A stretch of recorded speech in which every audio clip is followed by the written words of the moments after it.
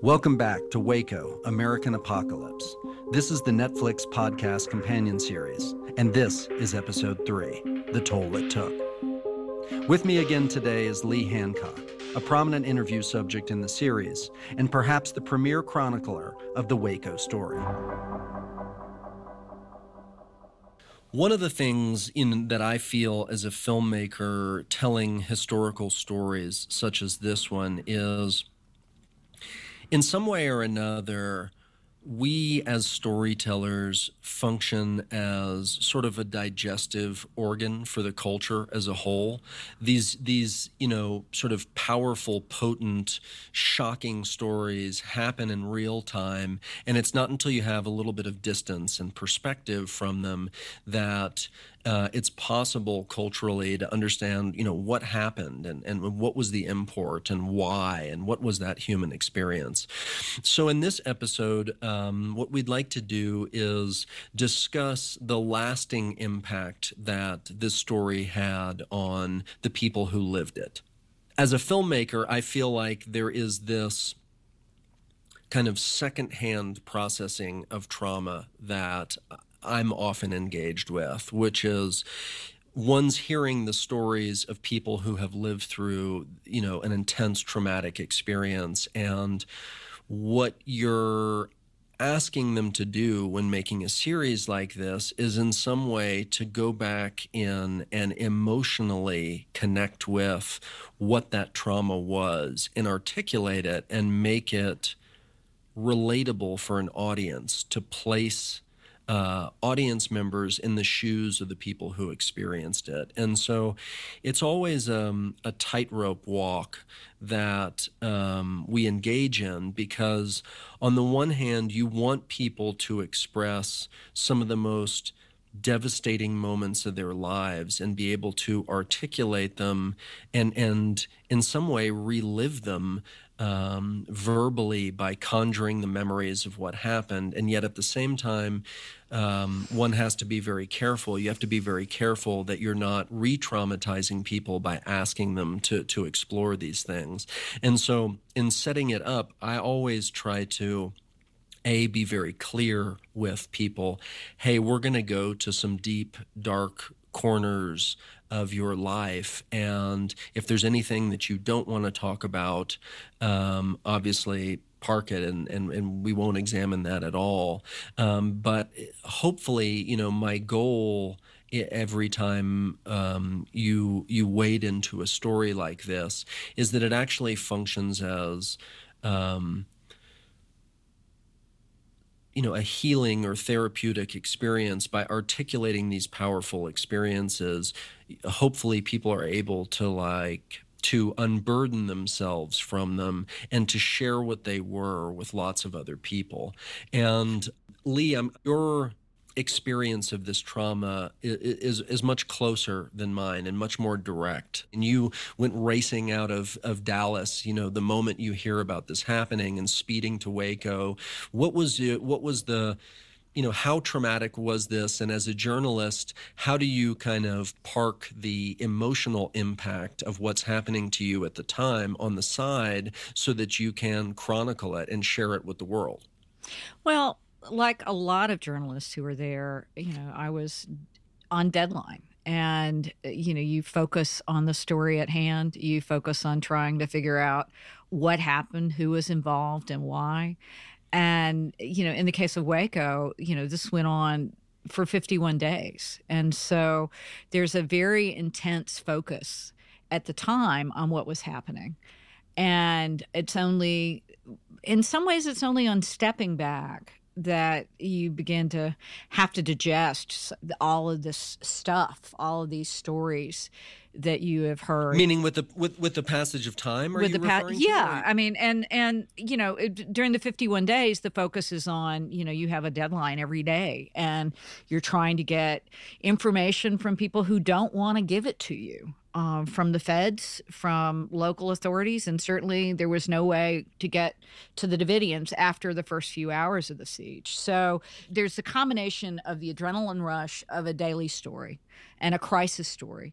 There is also the intellectual problem of trying to figure out how to explain this group that had a very esoteric belief system, and, do it on deadline, and also show up for we used to call them the morning follies, where Bob Ricks and other FBI agents would try to tell us what they wanted to tell us. We also had to deal with the problem of, we were being used as the media as an element of the FBI's negotiations with this group. They were very clear that they were talking to the Davidians through these news conferences. So it's this multi-level story that you're having to contend with, meet it at deadline, and then also deal with personal feelings about, sources that you've used, people that you've relied on that suddenly you question, can I believe anything they're saying?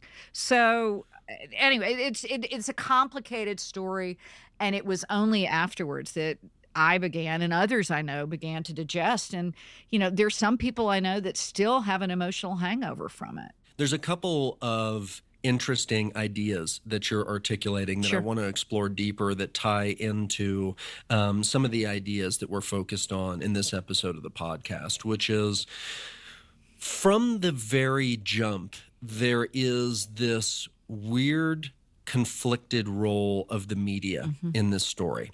And I think it's very John McLemore, the KWTX reporter, who appears in an interview in the series, and whose footage is kind of the defining footage, of the gunfight after the ATF come in to do the raid, had a very complex relationship with this story, which is, it's very rare in law enforcement to have this real-time coverage of a story that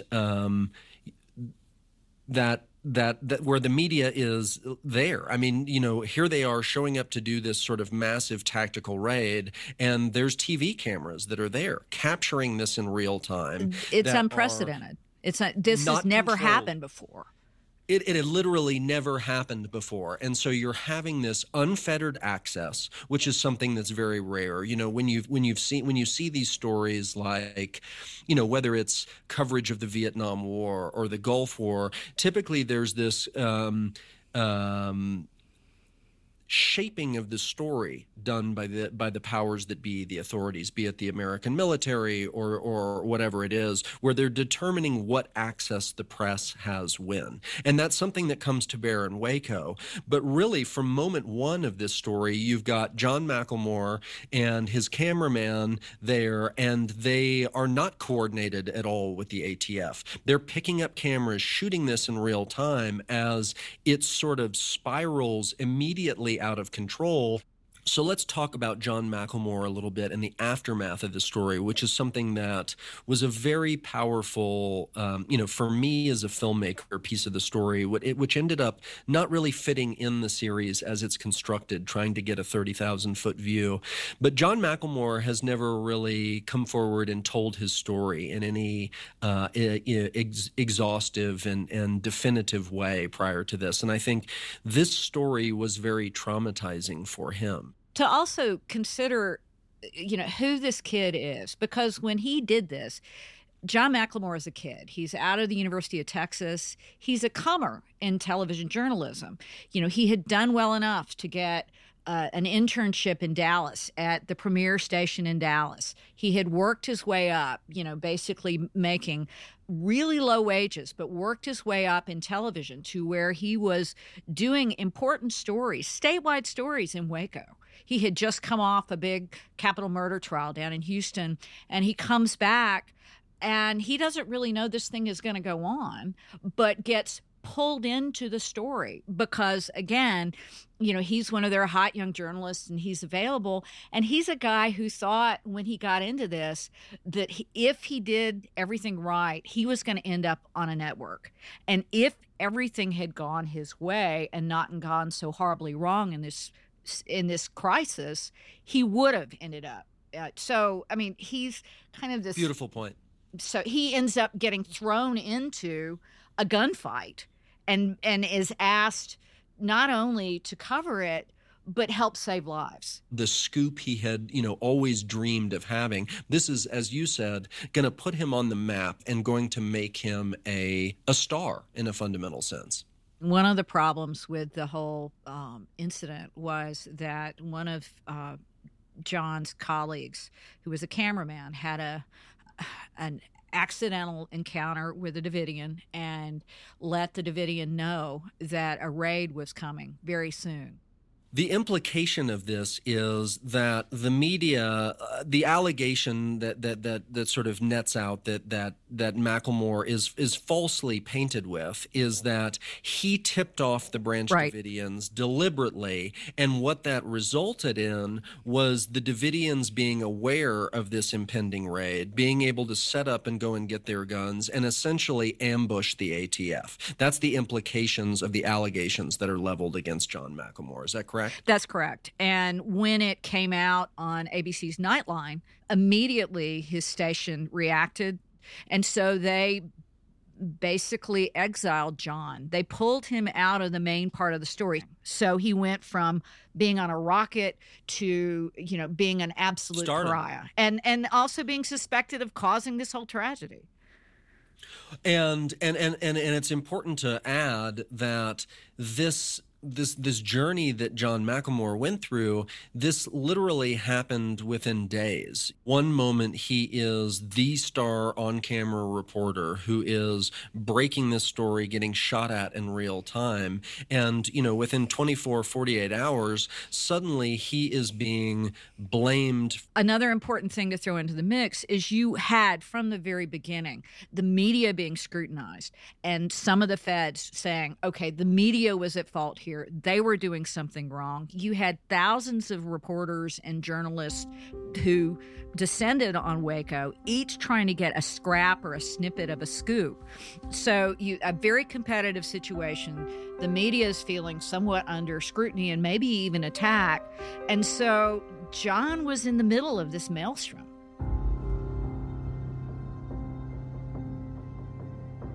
I asked John to tell me about what it was like for him after his initial reporting exploded onto television screens across the country. And this is what he said. So the very next day after the shootout, I'm inundated with phone calls. Here, we need you. CNN wants to do a live shot with you. So I do a live shot with, I think it was Tony Clark. He was a big CNN reporter. Did that. And then Good Morning America, Good Morning Australia, something for the BBC. And I'm thinking to myself, wow, all right, John, you finally made it in this business. Dan Rather comes down, son, you did a great job, blah, blah, blah, blah, blah, blah. You're on your way. Talk about that moment. Like, Dan Rather, this guy's a fucking icon, right? God, I mean, take me into that moment when you finally actually see Dan Rather. Yeah. And Dan Rather, he actually came to Waco, drove out to where I was and where Dan Maloney, the photographer, where we were stationed with the CBS crew, and he comes out and,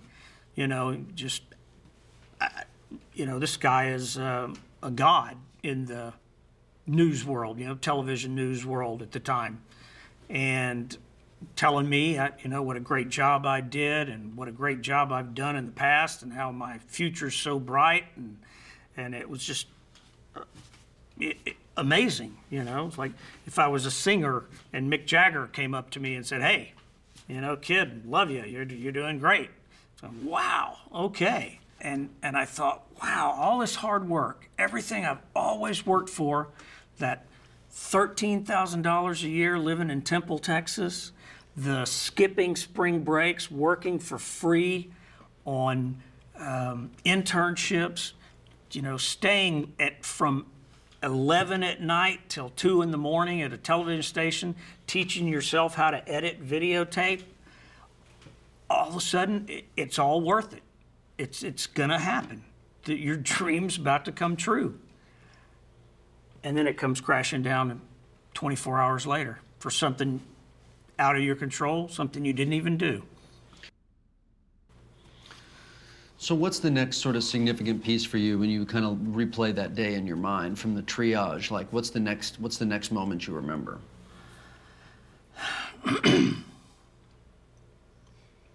It's actually about, 24 hours later when I was asleep and somebody woke me up late at night because we were camped out there then. And somebody told me that a Houston Chronicle reporter was on Nightline with Ted Koppel, which was a late night news program. And she told the world that her sources told her that the young television reporter, me, at the scene was the one that tipped off the Davidians. And of course I had thought, it's ridiculous. Nobody would say that. And apparently she did. And I started, trying to focus, think, okay, well, wait a minute, that's ridiculous. And how is this, that's not even a story. It just was, I couldn't hardly comprehend it. And then all of a sudden, for the next 12 hours, the station that I worked for was just inundated with people other television stations wanting to interview me, asking me why I tipped off the Davidians to the raid. And my station wouldn't let me, confirm or deny or anything. They just pulled me off the story and took me several miles away and implanted me into a CBS News crew a few miles away, and I just couldn't say anything about it. I got letters pouring into the station saying the blood of the dead agents are on my hands. My wife, she works at a bank. She's the receptionist, the main person they see when, beautiful woman, Mrs. Waco. And just people come in and tell her, you should be ashamed of your husband. So, yeah, that cost me my career in television, which I had worked for my whole life, and it cost me a marriage. But that's all I could think of back then, too, is it cost me a career, cost me a marriage. That's me. This is a way bigger story than just me. This story has so much, and I wish I was older then. I was so young and naive and didn't really understand the magnitude of it. All I could think about is how I got hurt, how I was robbed. This story is way bigger than that.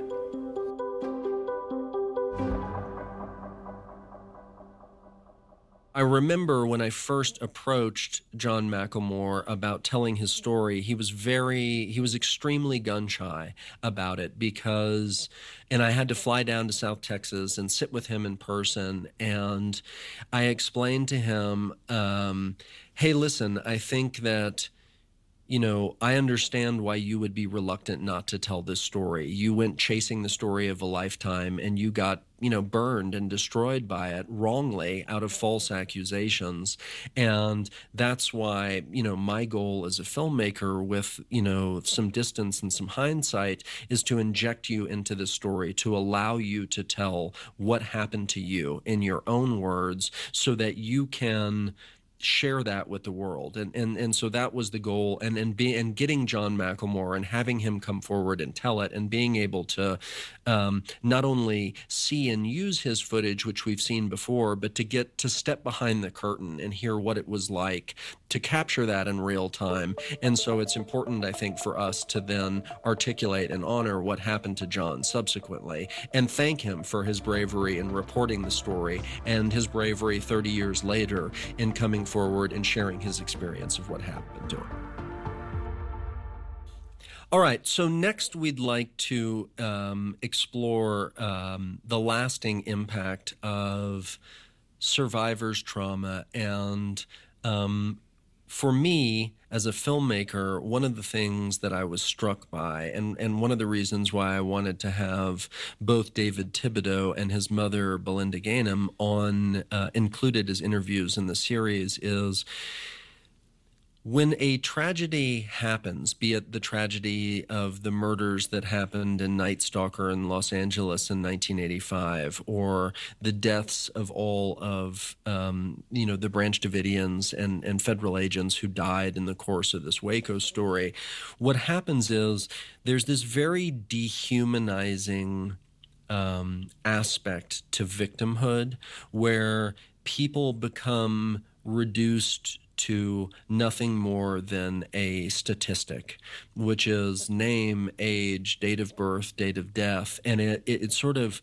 all of the humanity of who these people were and what they suffered ends up becoming, a footnote in the rampage of somebody who changed the world with their, for generally for the worse, whether it's Richard Ramirez in Night Stalker or whether it's, David Koresh in the story. And so I think it's important to give back the humanity of people who and to acknowledge the humanity of the people who died. And one of the ways of doing that is to explore the stories of those who survived. So here's David Thibodeau talking about what it was like in the aftermath, not only to have lived through it, but to have lived through it when so many of the people he knew died.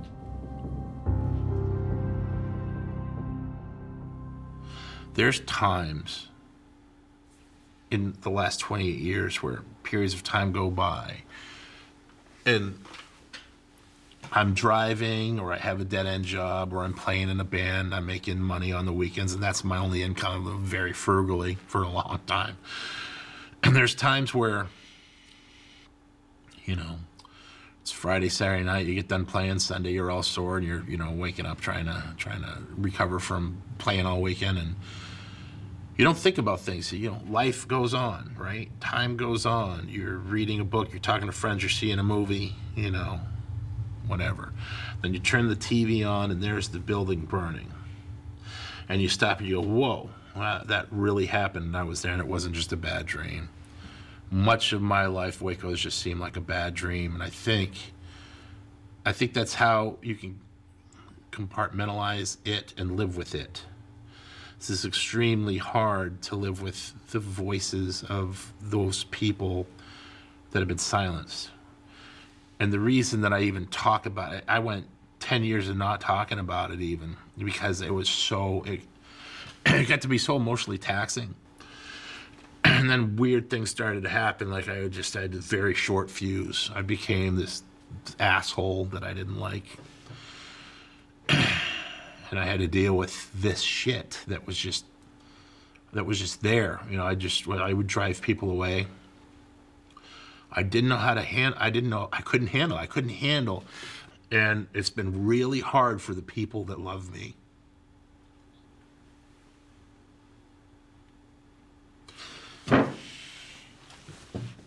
It's hard, it's hard. It's really, I don't want that in my life. I want to be able to,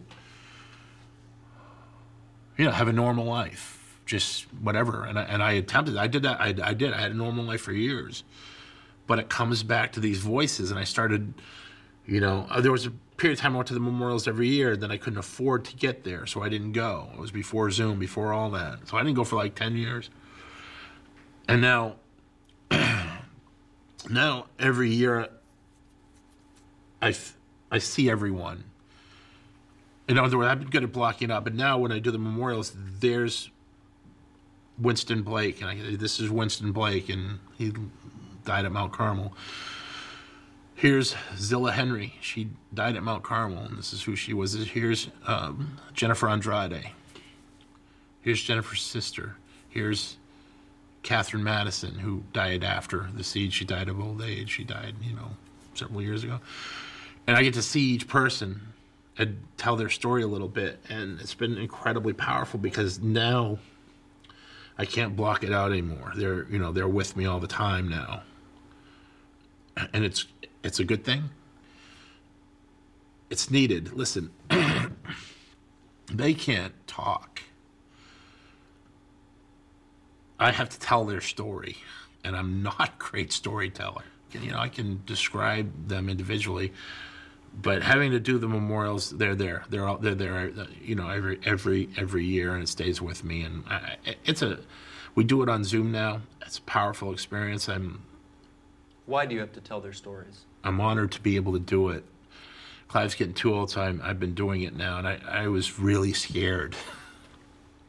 I was scared to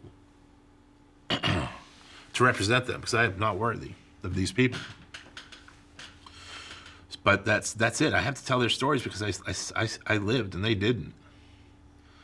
And I didn't want to tell these stories. I did it early on, and then after the anger thing, I didn't want to do it anymore. But then it doesn't go away. Waco keeps coming back. It's like they did the series. No one cared about my book, man. I wrote a book because I was pissed off. I wrote my book out of frustration. People think, Thibodeau's making all this money off his dead friends. I didn't write a book to make money. I wrote a book because nobody got it, dude, because everyone was just like, these people deserved what they got. These people did not deserve what they got. In every aspect, they were fucking railroaded, and no one gave a shit. The people that cared, they couldn't do anything about it. But you weren't supposed to give a shit. Listen, I'm not blaming the viewers. I'm not blaming the people who witnessed this thing through the press. You guys didn't know because you weren't allowed to know. The FBI controlled the press. They controlled everything. The press did their job as they always do. The press protect the system. The system's going to protect itself no matter what happens. The system protects itself.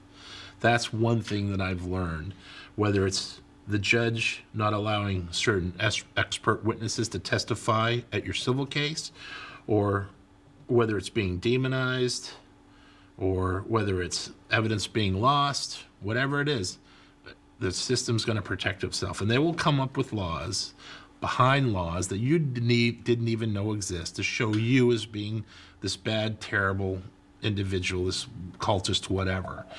And the truth is so much deeper. There's so much more involved. These are individual people that love God. That number one, they all loved God. They put God before their own lives. That's true.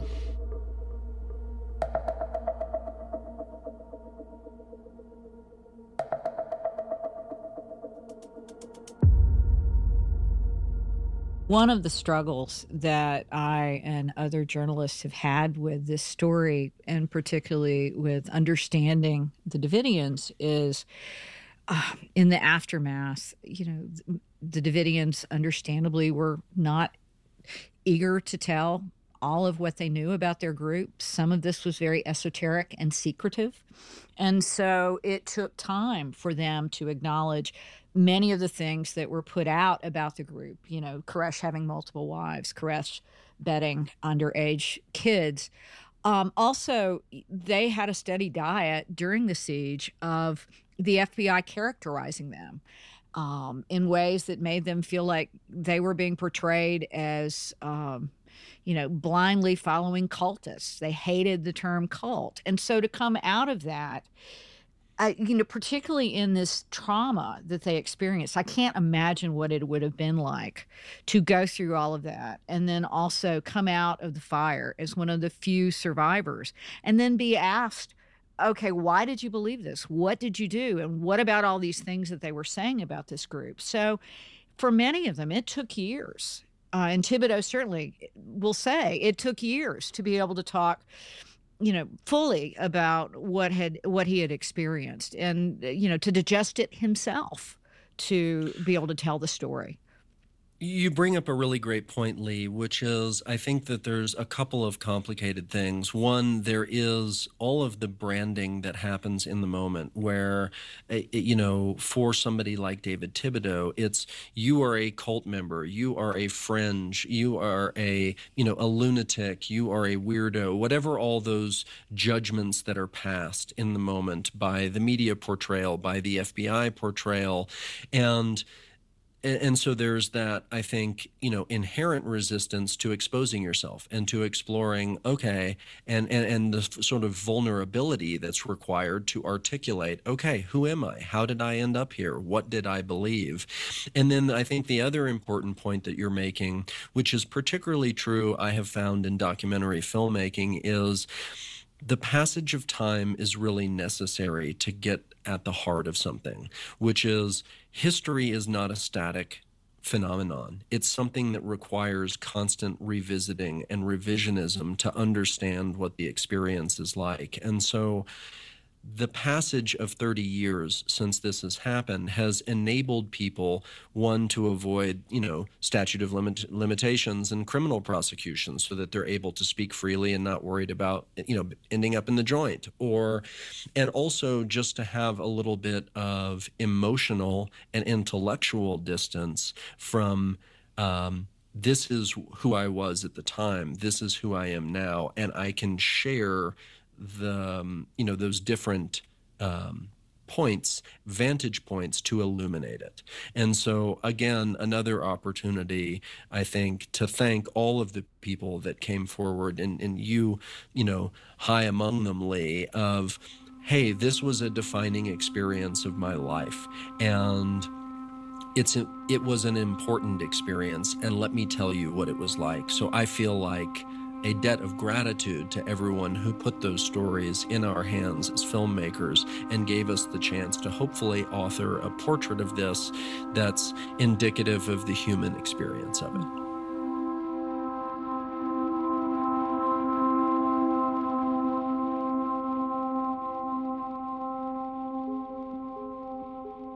Thank you for joining us today.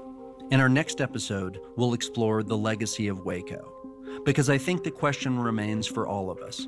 30 years after this tragic American story riveted the world, why are we still talking about it, telling the stories, wrestling with what it means to who we are and how we live?